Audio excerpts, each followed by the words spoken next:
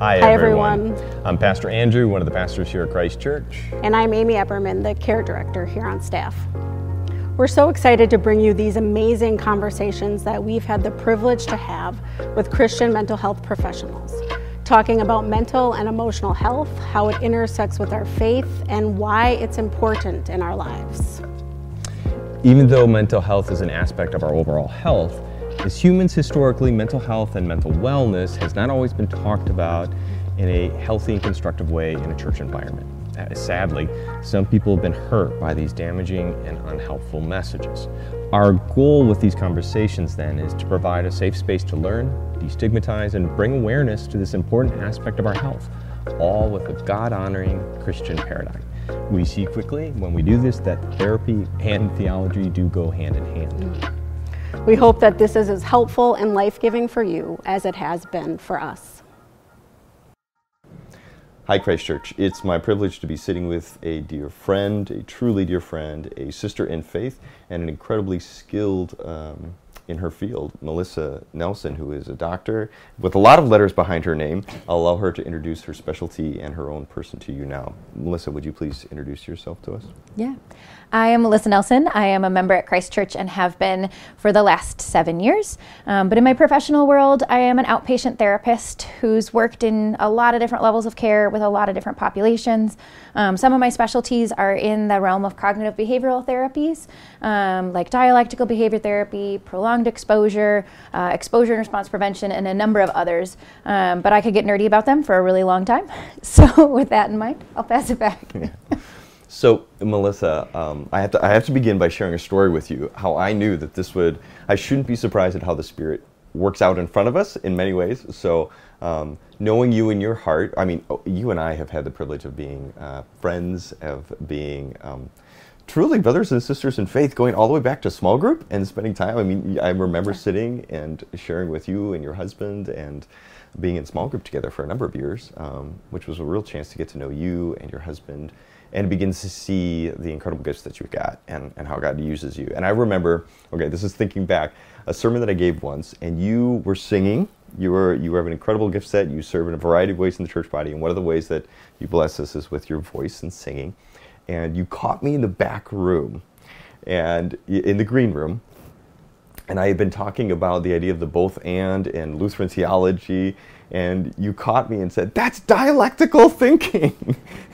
And it resonates with me. And you specifically, all of a sudden, you just started going with it was a great moment where I glimpsed your professional life coming into the church life. It was so cool. I don't know if you can remember it, but it was such a kindred moment of like, yeah, looking at each other and getting that faith and the importance of like our theology and therapeutic systems and ideas go well together. They fit together. They're intrinsically connected to each other. Yeah. I have a vivid memory of that, and I smile when I think of it. So you've had an incredible practice. You've had an incredible career so far in terms of serving people, and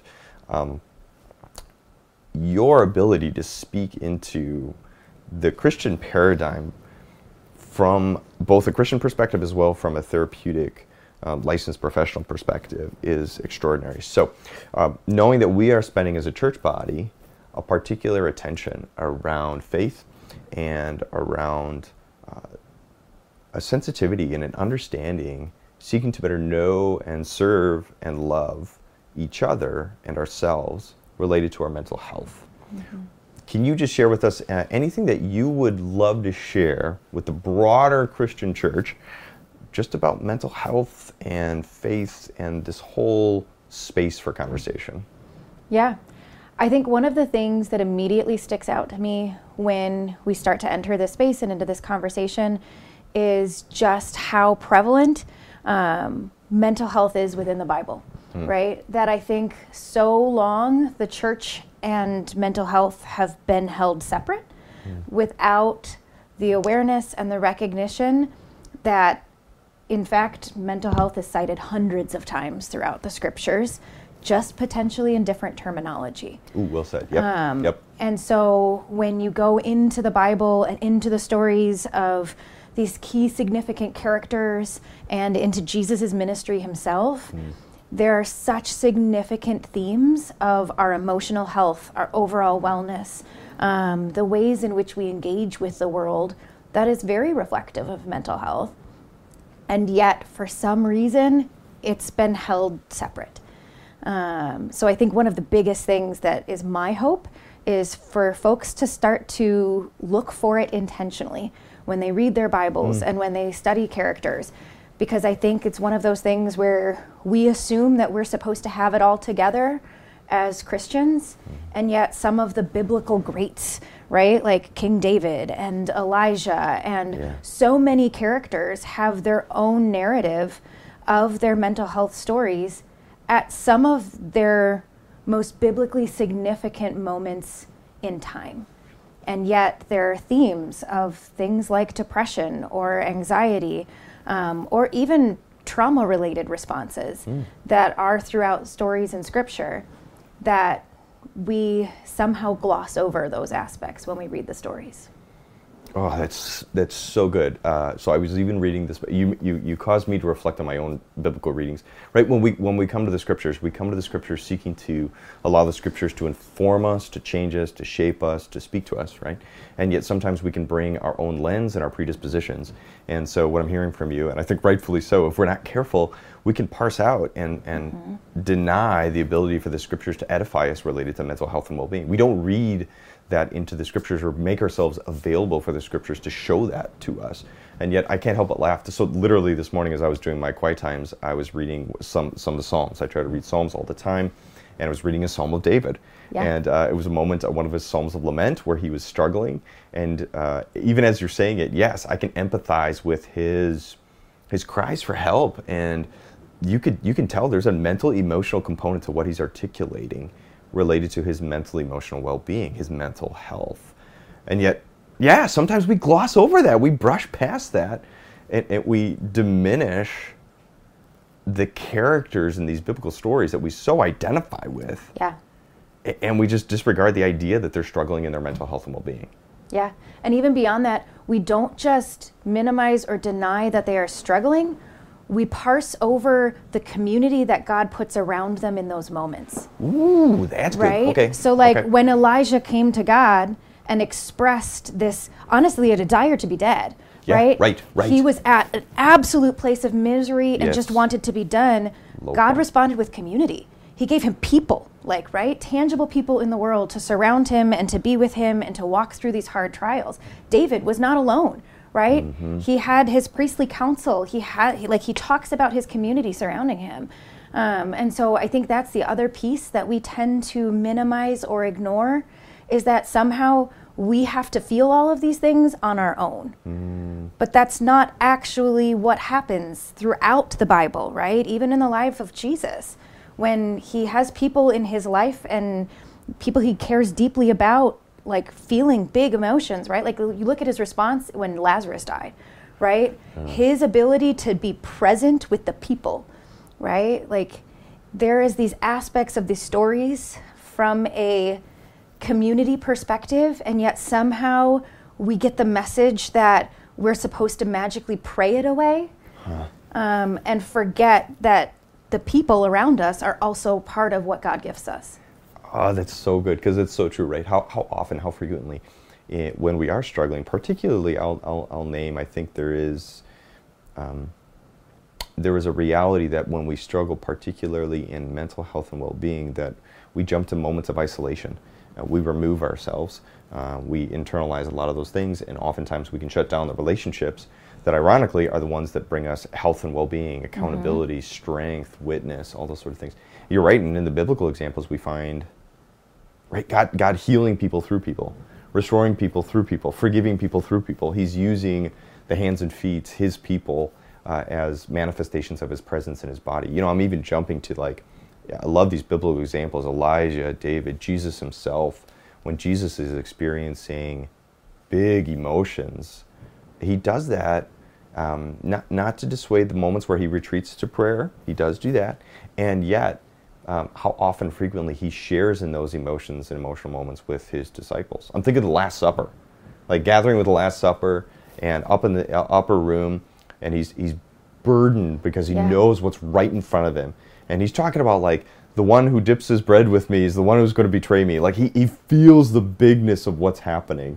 And you kind of get the vibe that the other disciples are picking up on his cues. Absolutely. Picking up on the stress that he's experiencing. Yeah. But he's not doing it alone. He's doing it alongside others. Yeah. As opposed to isolating himself. Okay, can we tease that out a little more? What would be your, give me some more of your thoughts just related about the importance of community, particularly related to mental health. Yeah, I think one of the big aspects of community is, one, the willingness to share with others without fear of response and judgment and stigma, which reflects the fact that we need to do better as a church body, and not just Christ Church, but the larger Christian community, at how do we respond to others who are struggling with mental health, right? But the other piece of that to me is a willingness to seek therapy or counseling and care, right? Like one of the names of God is Mighty Counselor. And yet we shy away from the possibility that God can be present in the world in that capacity as well. And I think that is one of those aspects that I wish the church body would lean into, is how do we respond and how do we get folks connected to therapeutic resources when they need them. As a whole, therapy is not incongruent with theology. And in fact, most secular models of therapy align heavily with biblical principle. And so to shy away from it, I think does us all a disservice. Because a lot of the times, those intense emotions, right, those feelings of depression, those feelings of anxiety can kind of create the cloud that keeps you from hearing God clearly, right? I think of clearly, there was a client that I worked with a number of years ago, and she came to me and did not identify her faith or her belief in Jesus as something that was an important part of her identity in any capacity. She had stepped away from all of it and came to me for depression. And she'd had pretty significant chronic depression. And as we started working together and as we started navigating, challenging some of these depressive symptoms, she came into my office one day and so clearly stated, I need to tell you something. I'm a Christian and I have been my entire life, but I walked away from it because I stopped hearing God because of how depressed I was. And for her, like getting rid of that depressive cloud was what allowed her to clear a path clearly to the feet of Jesus, to her God, to her own faith. And I think so often we forget the fact that these really intense emotions make it really hard to choose facts. Things like, I choose faith, I choose biblical truth. But when we don't feel it, it's really hard to live that life well. And I think that aspect of mental health is another piece of it, that inviting resources and tools and therapy and even medications into the room can make a clearer path to a closeness with God. There's so much there to unpack because it's all so good. Yes, the richness of recognizing we are broken people. And as broken people, we have our frailties, we have our faults. And I think myself personally, I'm passionate about the idea that somehow we parse out our mental, emotional well-being and say, no, I can't be broken in these spaces. That somehow my emotions have to be okay and correct at all times. And how I choose to manage my mental health, that somehow we are exempt from recognizing the touch of brokenness and sin and pain and suffering in these areas. We're okay with it in other spaces, but somehow not in our mental health. And so we sometimes reserve our mental health and exempt it from those resources, from the incredible spaces that can build up, encourage, heal, and restore. Yeah. You know, if I've got a broken leg, I'm going to see the doctor. I'm going to the ER. But when we have like traumatic experiences, when we have even biologically, physiologically, realities tied to our brains, to the way that our biochemistry works, we somehow exempt that from the therapeutic and medical substantiated resources that are out there. And we say, no, I can figure that out. That's no big deal. And that just hurts. I feel so sad that this is where some people live, and as opposed to taking advantage of the healing, restorative resources like therapy, like medications, both individual therapy, group therapy. I mean, you were talking before about the importance of being in the context of community, that you're not alone in these struggles and sufferings. It just all goes back to that statement of theology and therapy go together. They are not parsed apart. They actually very much so belong together. Absolutely. And some of that is taking ownership of the mental health field as well, right? Like that isn't always the case, right? So like when like the field of psychology was developing, the initial types of therapies, right? The sit on my couch and let me tell you about your dreams and things along those lines, like the Freudian and the Jungian approaches weren't evidence-based, right? And they weren't necessarily built on science, and they didn't necessarily align with biblical truth. But as the field of psychology has developed over time, and we have started to figure out and look at from a scientific perspective what works and what doesn't work, the therapies that have been shown to truly be evidence-based and remain true are those that are biblically sound, which isn't a coincidence, right? Shocker. And which is also why the stigma towards mental illness doesn't just come from the church, it comes from broader society as a whole. Yes. And I think some of that is reflective of the historical context of psychology, which I think is also valid in acknowledging that there were some very ineffective or hurtful or stigmatizing approaches to mental health over its development. And we're not talking hundreds of years ago, we're talking in the 50s, 60s, 70s, 80s, right? That many individuals still have lived through, and that is what they associate with therapy. And so even understanding what does therapy actually look like, it's not necessarily coming on my couch and telling me about your childhood and your deepest fears. We're working and navigating skills for daily living, and like, okay, so we're supposed to challenge our thoughts. And the Bible even talks about like, what do we think of, right? Think of these things, the healthy things. Yes. And we read those passages and you're thought. like, Absolutely. how am I supposed to do that, right? Like that's the stuff we target in therapy, is how do I gain control over my thoughts? How do I start to sit with deep patterns of thoughts that just can seem to ruminate and get stuck, and do something valuable with them? And so I think there are even a lot of misconceptions and fears of entering a therapy office because it does feel like it's going to be something incongruent.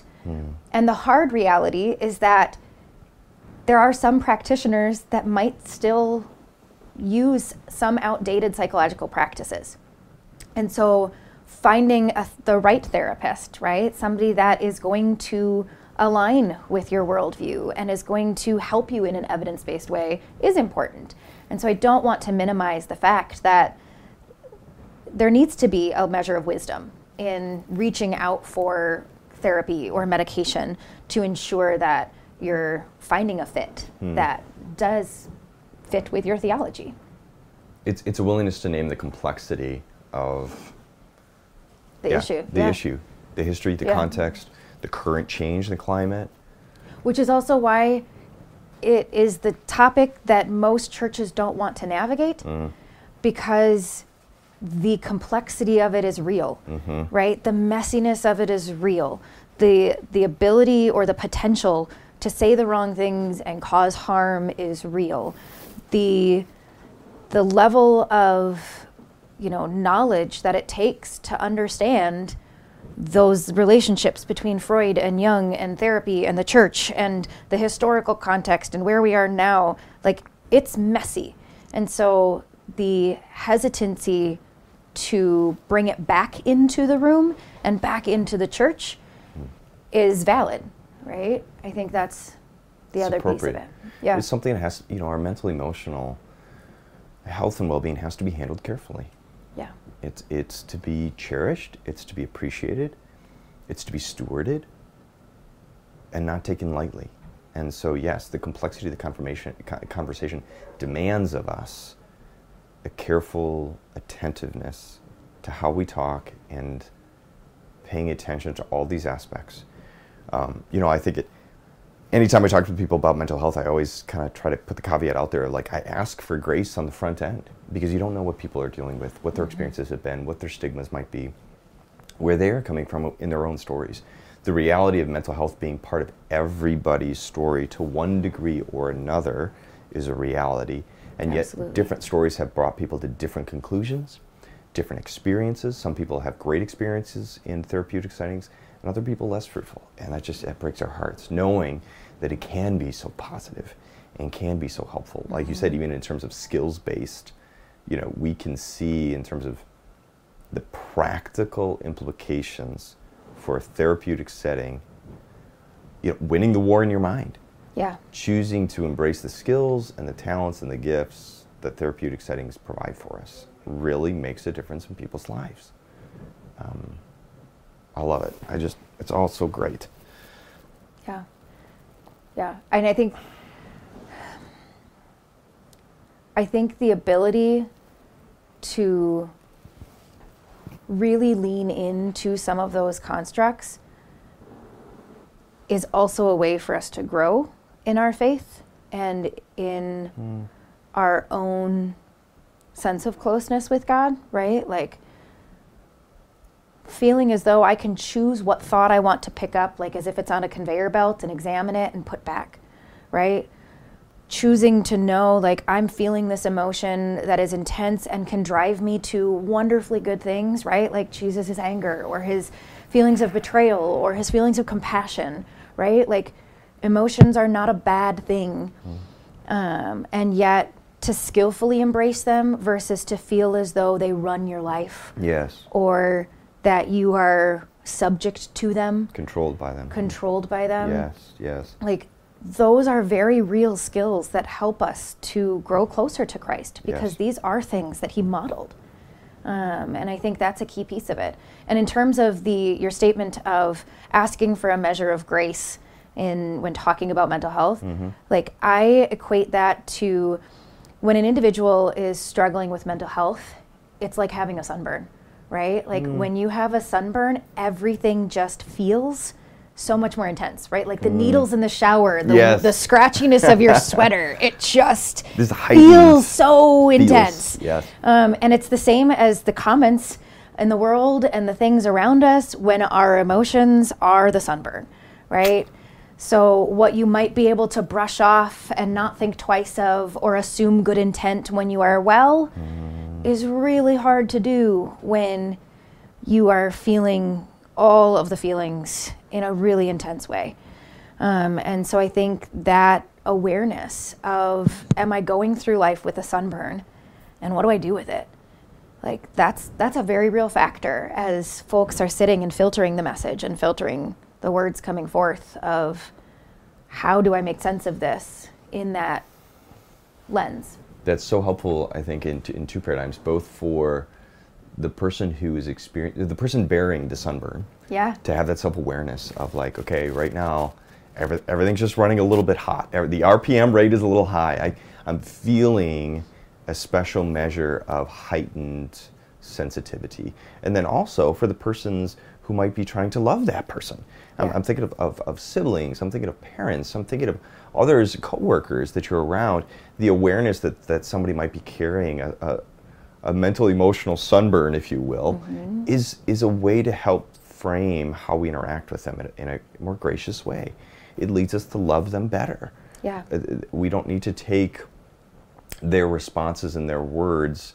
We're allowed to receive them through the lens of recognizing they're really struggling right now, and they have a heightened sense of sensitivity around some things. Absolutely. And I think that's a really key part of it too, because I think both sides of that coin get stigmatized in different ways, right? Like, we'll hear phrases like, I always feel like I'm walking on eggshells around that person.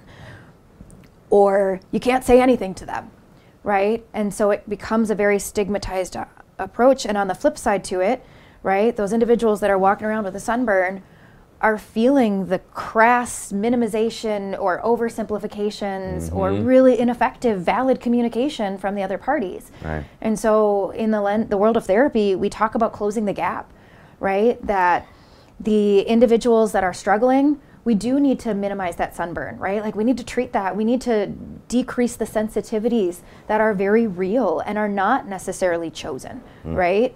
And we do that through all of these extra skills. And on the flip side to it, it is important to address the environment as well, to skill up the individuals around them, whether that be family members or close friends, right? To address the ways in which we speak with another individual, to choose our words more carefully, to understand that a gross oversimplification, as an example, isn't effective, Right. and isn't helpful. And so it's one of those things where even if you feel as though you need to walk around eggshells, stating that isn't actually going to change it. But potentially helping that person along with the grace that they need in the moment is going to make your life a lot easier too. I love what you just talked there about. This is the both and. This is part of that dialectical thinking. This is that multiple things can be simultaneously true. This is part of the complexity, right? And that it sounds to me like you're talking about both addressing the needs of the individual person and what their struggle is, and acknowledging it, appreciating. One of the word choices I would use is like validating. And I know you have incredible skill sets, and you've even taught skill workshops at Christ Church around validation and the importance of validation. Not diminishing or disregarding what somebody's going through, but validating it. And the nuance of validation being that validation is not necessarily agreement. Absolutely. That validation is its Or own excuse. thing. Or excuse. Or approval. Or approval, right? I mean, it's its own nuanced reality. And yet also acknowledging the role and the responsibility. So, right, the responsibility and the role of the individual, as well as the role and the responsibility of the context that they're in, the people that are around them. That the way we relate to someone who is struggling with mental health, as well as being the person who struggles with mental health, both those things matter, and neither one can be underappreciated. Absolutely. And I think that interaction and that transaction between those two concepts reflects one of the reasons why we see such rising rates of mental illness, right? Like our culture's communication skills are not what they used to be. Woefully lacking. Right? Yes. Like when you add in concepts of social media, when you add in the changes in social interaction, the fact that we text instead of call, the fact that we avoid that in-person interaction in a lot of settings, the fact that we even send a support message now instead of talking to a person on the phone when it's customer service, right? Like we avoid so many aspects of interaction that communication isn't the same. And so we can't put the blame on rising rates of mental illness solely on the individuals, right? Like that's not fair or accurate. And rather we have to look at the larger societal contexts of what's going on. Where are we deviating from, honestly, God's design, right? I don't think God ever intended for us to live in our houses by ourselves, attached to a social media screen, criticizing and judging every post that gets posted.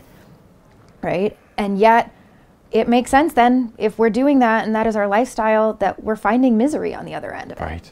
And so it's tough when we look at these like broader cultural aspects of mental health and why things are the way they are, that it is messy and it still is theologically congruent. Right? When we walk away from what God's design is for our lives, for our relationships, for our communication, it's no wonder we struggle with rising rates of mental illness. That is also not to say, though, that if you struggle with mental illness, you are engaging in a lifestyle that's incongruent with mental wellness. Ooh, very good, very good. That's correct. Right? Yes, good. That, I think that's the other factor, is for folks who are by and large healthy, who have healthy family systems, who do all of the right things, and then suddenly struggle with mental health that seems to come out of nowhere, that they can't make sense of, that doesn't seem to fit the facts, that it isn't somehow just as real or just as intensely experienced. And it doesn't mean a lack of spirituality or a lack of faith. Absolutely. That you can be a faith-filled believer who struggles with mental illness. That you can be a strong Christian who has depression. That you can have absolute faith and trust in God and still feel anxiety. I think those truths are pieces that we don't want to address because we don't have the answer of why. And that's hard. It's hard to be the strong believer who now has to express vulnerability or weakness, and yet we know that we don't get wholeness until we are with our Creator someday, right? Like, just somehow think that because you're a Christian now, you are exempt, right, from the realities of mental health. For whatever reason, we think it's okay to be a Christian and to break our ankles, or to have an issue related to our physical body, and yet when we consider our mental emotional well-being, somehow that is exempt from it. And that's just not the case. That Christianity and a faith in Christ does not mean we are exempt from the sufferings or difficulties of this world. And that includes our mental and emotional sufferings and challenges too. Mm-hmm.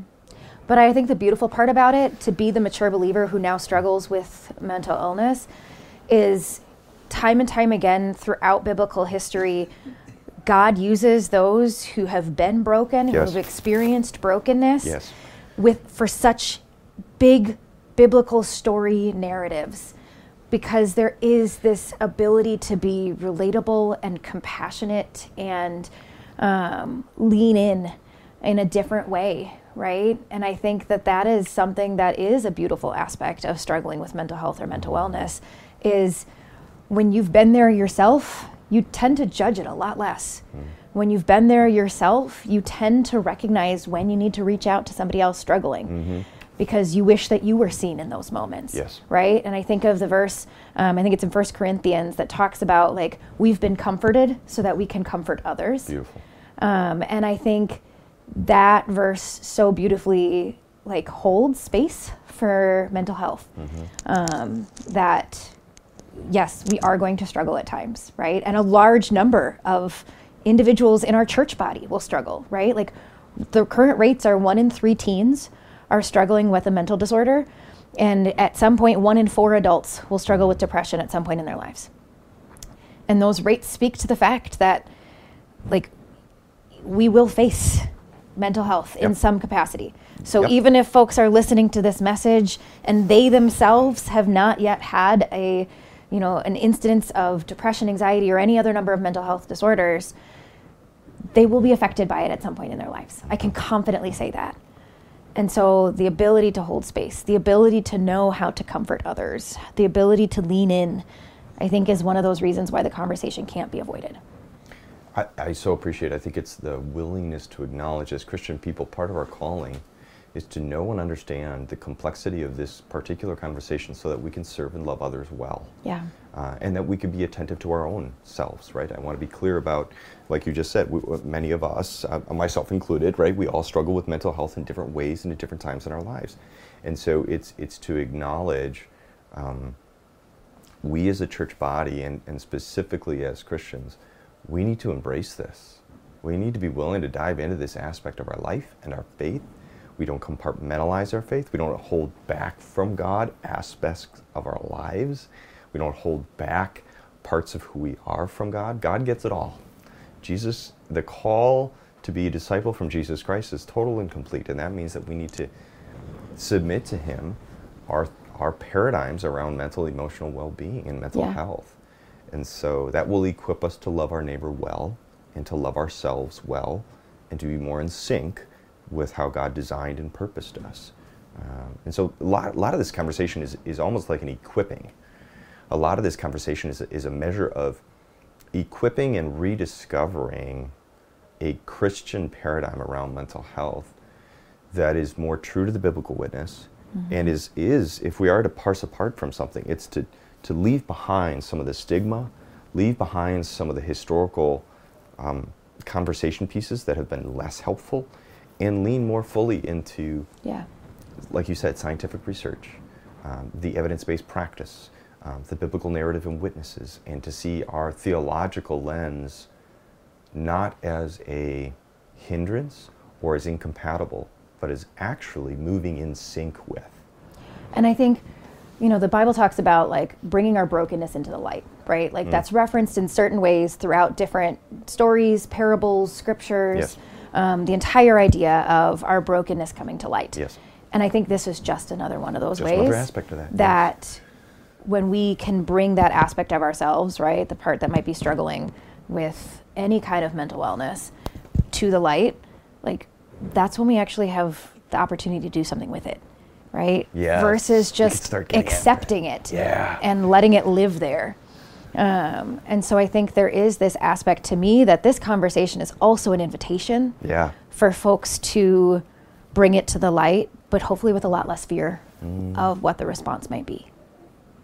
Yeah, there's an air of vulnerability that comes from acknowledging this conversation, that we have a place in it. There's vulnerability, and we generally don't like to be vulnerable as a society, as a culture, as people, because we could get hurt when we expose the reality of our own faults and our failures and our frailties. Yeah. Even if, like, for example, mental health is not something even that we always incur of our own decisions. We can be victims in what has been done unto us, in trauma situations, in biological predispositions, a whole bunch of different things. Yeah. And yet there's a vulnerability that comes with saying, yeah, this is part of my story. This is part of who I am. And how will that be received by other people and even by God? And that vulnerability and fear is real in the sense that, right, like we live in a very judgmental culture, right? And so those fears of bringing this very vulnerable aspect of ourselves to people who are also broken, that fear is valid, and there needs to be a certain wisdom in choosing who do I approach, Yes. and who is a safe space Yes. to be able to share this aspect of myself, right? Because the very unfortunate reality is if we wear our mental illness like a billboard and we are open to the world, Yes. we will be faced with judgment and we will be faced with limitations. The beauty is we won't be faced with that with Jesus, right? That when we bring this vulnerability to God, right, like we will be met with compassion. We will be met with forgiveness and with wholeness, right? Not necessarily in the ways that we might think, but that God will meet us in those moments. And so I think that vulnerability piece is hard because there is a need to balance wisdom in like letting that piece of ourselves known to the world who may not always be light to reveal to, Yes. versus letting that part be known before God who is light, right? I'll go so far as to say, too, even we should not make assumptions that even all Christians, even though we are called to this, we are called to sensitivity, we are called to grace, we are called to a right understanding of these things. Not even all Christians have the right level of maturity to embrace and navigate the conversation with that same measure of grace. And so there's a measure of discernment. Where are the appropriate spaces? Who are the appropriate people that we begin the work of restoration with at those Absolutely. deeper levels? And I think that's a really important piece to recognize too. There has even been research done. For instance, there's several qualitative research studies out there that have analyzed sermons and Christian self-help books for mental health and a number of other platforms within the Christian community. And these qualitative studies have by and large reflected the fact that there has been very damaging messages and theologies coming from Christian leaders. Yes. And that's heartbreaking and that's hard. And so it is important to validate that not all Christian responses will be created equally. Yes. Right? And on the flip side of it, not all therapy is created equally. Yes. Right? So I really encourage folks that have maybe been hurt by a Christian's response or even by a therapist's response in the past to keep looking, right? To keep fighting, to find the individual that will walk alongside them. That you might have to try 1 or 2 or 3 or maybe even 4 therapists before you find the one that's the right fit, right? If you've shared with a Christian brother or sister and it was met with judgment or hurt, right? To continue to pray about who else might be a great fit. And that's where I am so proud of our church body and our care team. And right, like our care team is filled with individuals who strive so hard to create a safe space that is judgment free, right? And so for those individuals who've been met with judgment with Christians before, right? Like I love that we have a place that is designated for like people that are safe to disclose to be vulnerable with. I think that's so important.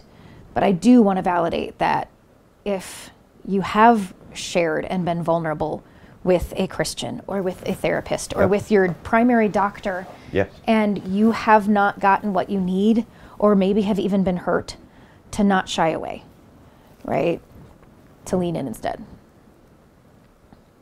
One of the other pieces that this is making me think of is the multifaceted nature of health, mental health and well-being, that there's not a silver bullet, but that in so many ways it's got to be community, it's got to be therapeutic one-on-one environments, it's got to be potentially medication. It's not just one specific piece of life that fixes, quote unquote, now we're good. Yeah. It's an ever-enduring process of being attentive to our mental health and well-being in a variety of disciplines and areas. Yeah. Which is why we are the body, right? Not one person is the body. Yeah. We are the body, right? Because there is no way for any one person to meet our needs forever, right?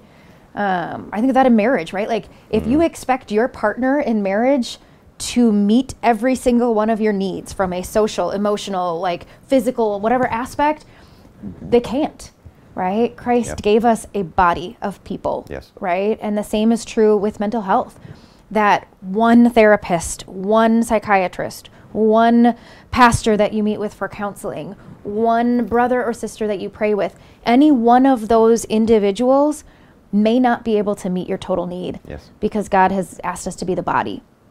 Rather, the most ideal approach, and this is supported within like psychology literature as well, is when we take a multifaceted approach and aim to connect with multiple different sources of help.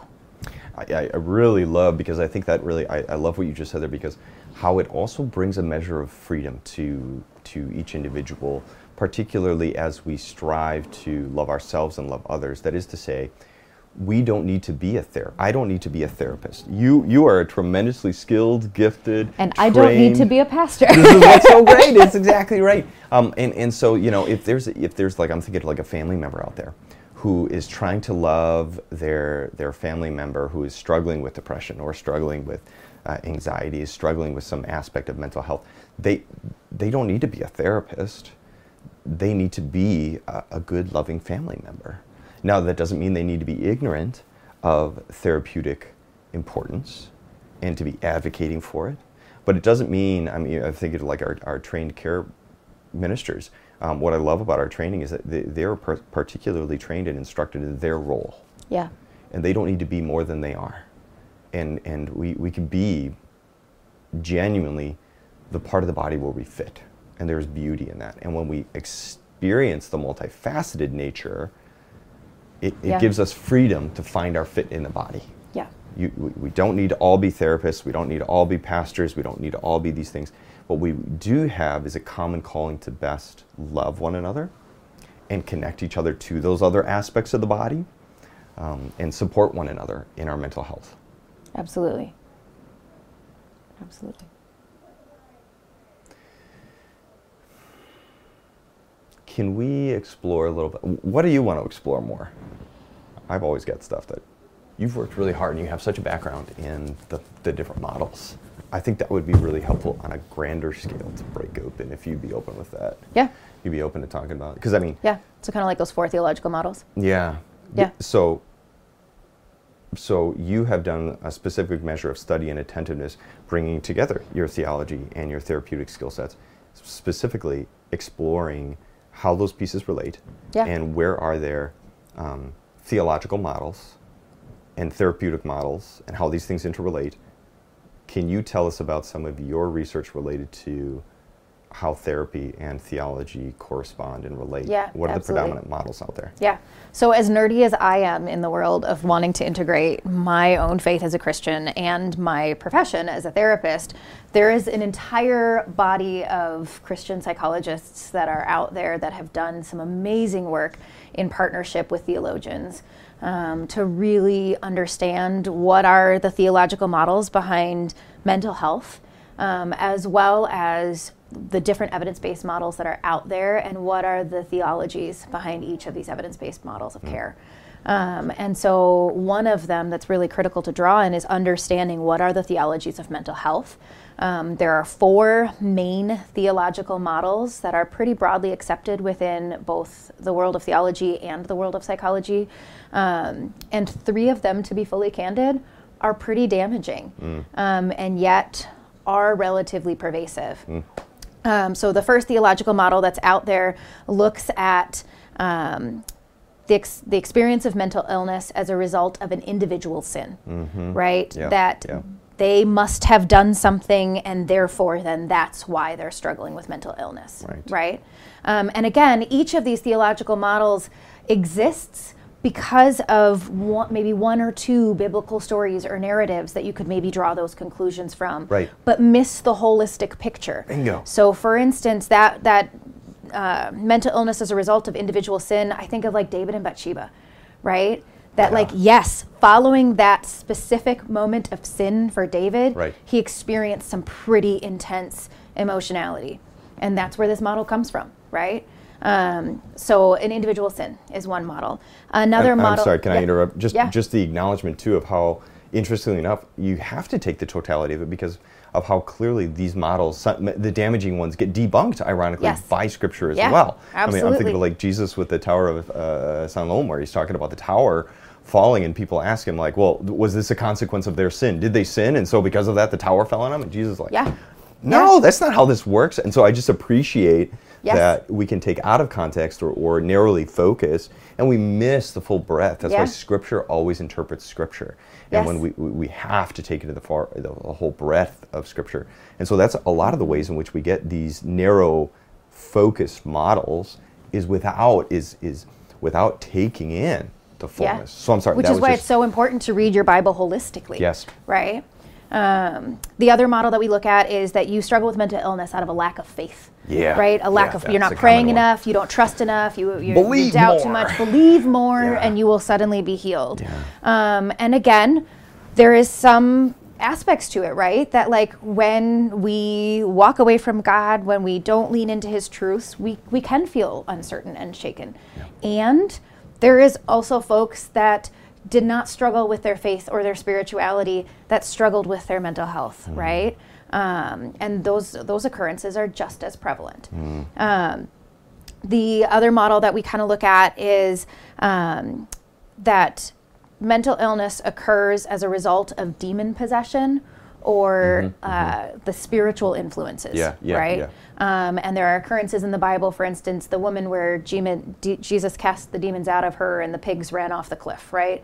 Some of those instances are what is cited. However, not all the biblical characters that we identify as struggling with mental health are demon possessed, right? Correct. And that those two things just aren't consistently congruent in Scripture. So again, isolated story that when you draw your entire theology from it is a very dangerous perspective. The fourth, which is what we tend to espouse to as Christ Church, I tend to espouse to as a therapist, is that mental illness occurs as a result of the brokenness of humanity. Right? Yes. That we live in a broken world. We are a broken people. And that brokenness is the same cause of our own physiological, medical illnesses as much as it is our emotional and mental illnesses, right? That we are a broken people in a broken world. And that is where it comes from. The reason why it's so important to really lean into and understand what model do I espouse to and what model do I choose to espouse to is it affects our interactions with other people. Right? The first 3 models tend to elicit intense judgment or shame or oversimplifications or really unhelpful comments like pray more, right? Like it results in this like hierarchy of sorts of, right? Like, well, this person must be less faithful because they struggle, right? And so then we end up creating this hierarchy, and a hierarchy of broken people is not a healthy thing, right? Like, you think that would be self-evident, right? Like you would think. I don't want to be put in a hierarchy of my brokenness. Amen. Right? Amen. Absolutely. And thankfully, God doesn't do that either. right? Which is why he says things like one aspect of brokenness, right? Like one sin is no greater than any other sin. We are broken. And so there is such a danger to taking on those three theological models in a way that has the potential to cause immense harm within our body. And when I say the body, like our church body, our larger interactions with the community, I don't want to be the person that chooses to perpetuate those false theologies or stigma or anything along those lines. Whereas if we take on that brokenness kind of model on a broader base, we tend to respond in a way that is a lot more like Jesus, right? And so I think those 4 theological models matter a lot.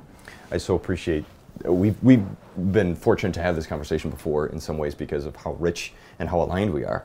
I mean, this is one of the things that we had to do is to find our sense of alignment in regards to our theological models. And that was one of the reasons why it's so wonderful to talk with you, is because we do find in that 4th theological model the idea of a brokenness, that the very fabric of creation is broken, right? And that sin is not just a series of decisions, but sin is a complex reality of brokenness. And as a result of sin, it's not to limit to say decisions don't matter. That's not what we're saying either. There are still consequences to our decisions, absolutely. But that the very fabric of creation is fragmented and broken in such a way, and it's evident everywhere. It's just evident everywhere. It's prevalent. Yeah. And so, I so appreciate that 4th model because of the way it brings space for us to acknowledge the work of Christ. It's so foundational to that, right? Like if we didn't acknowledge that brokenness, there would not be a need for Christ. That's exactly right. Right? If it was because of one individual's sin, or if it was because of one individual's faithlessness, right? Like then just fix that. Yeah, and there wouldn't be a need for Christ. Easy. That you eliminate the gospel in a lot of ways when you depreciate that 4th model. Yeah. And so, just in listening to you talk too, I was thinking about the 2nd model, which has to do with like faith, just pray it away, have more faith type stuff. And I can't help but being drawn personally in my own story of moments where I have witnessed those experiences. I remember vividly and can tell stories about working as a chaplain in a hospital setting where people who I would like to think are well-meaning Christians would come and espouse that theological model. And I remember having to come in afterwards and bring healing and restoration to people who had been told they didn't have enough faith, that if they just had enough faith, they would be healed from their mind and their bodies would just get healed. And when they're told you just don't have enough faith, that leaves them in this desperate. And that's not to minimize miracles, right? Like very good. Like there absolutely are individuals who have experienced miraculous healings through prayer in any kind of capacity. Yes. And even Jesus did not always just miraculously heal. True. Sometimes Not he many sent people know them, that. like, go to this place. Right? Or like this go kind experience only comes out from Paul, prayer, right? Like when Paul was made blind on the road to Damascus, he was given clear instructions then in order to come to know Christ and experience his sight, right? Yes. Like that it's not always just this like one and done miraculous healing. No, Sometimes it comes with instructions to seek out other resources, to seek out other places or people or help in order to find healing. To experience the person of the work of Christ as opposed to put it into a formulaic magic. And I think this is something that people sometimes confuse, is they actually confuse faith and magic. That is to say, if I pray this way, these are to be the results. In which case, humanity is the one who is in control. Humanity is the one through whom the power is being initiated. Humanity is the one who is controlling the supernatural, as opposed to being subservient to and being simply made available for the supernatural to be in control, for God and Christ to be in control. We get into this idea that we can somehow, through our magical prayers, heal someone in that way. And it doesn't work like that. And it does work in terms of miracles. We see that. And so it's this, again, the complexity of some of these dual realities at the same time. Can we explore, because I know this is a very popular and also difficult conversation for Christians to have, specifically conversation around demons and demon possession. That, I think that 4th model gives space as well in regards to the 3rd model and demon possession. The 4th model gives space for spiritual realities and supernatural things to be real and part of our world without shoehorning that to the natural, well, that must be what it is. Again, the dialectical reality of the both and, that there can be mental health struggles that is not attributed to demon possession.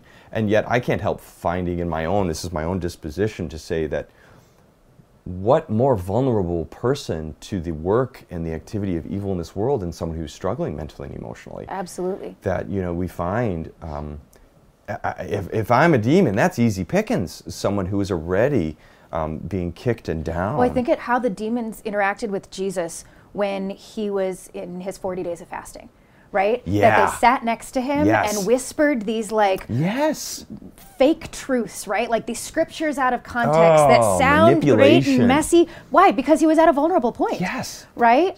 That exactly. Absolutely is in a world of brokenness. Correct. When there is the presence of demons, right? Like that there is a spiritual component to it, and it is a very real factor that somebody who is at a most vulnerable point makes an easy target for spiritual warfare. Correct. And so this is where our Christian principles of spiritual warfare are just as important, right?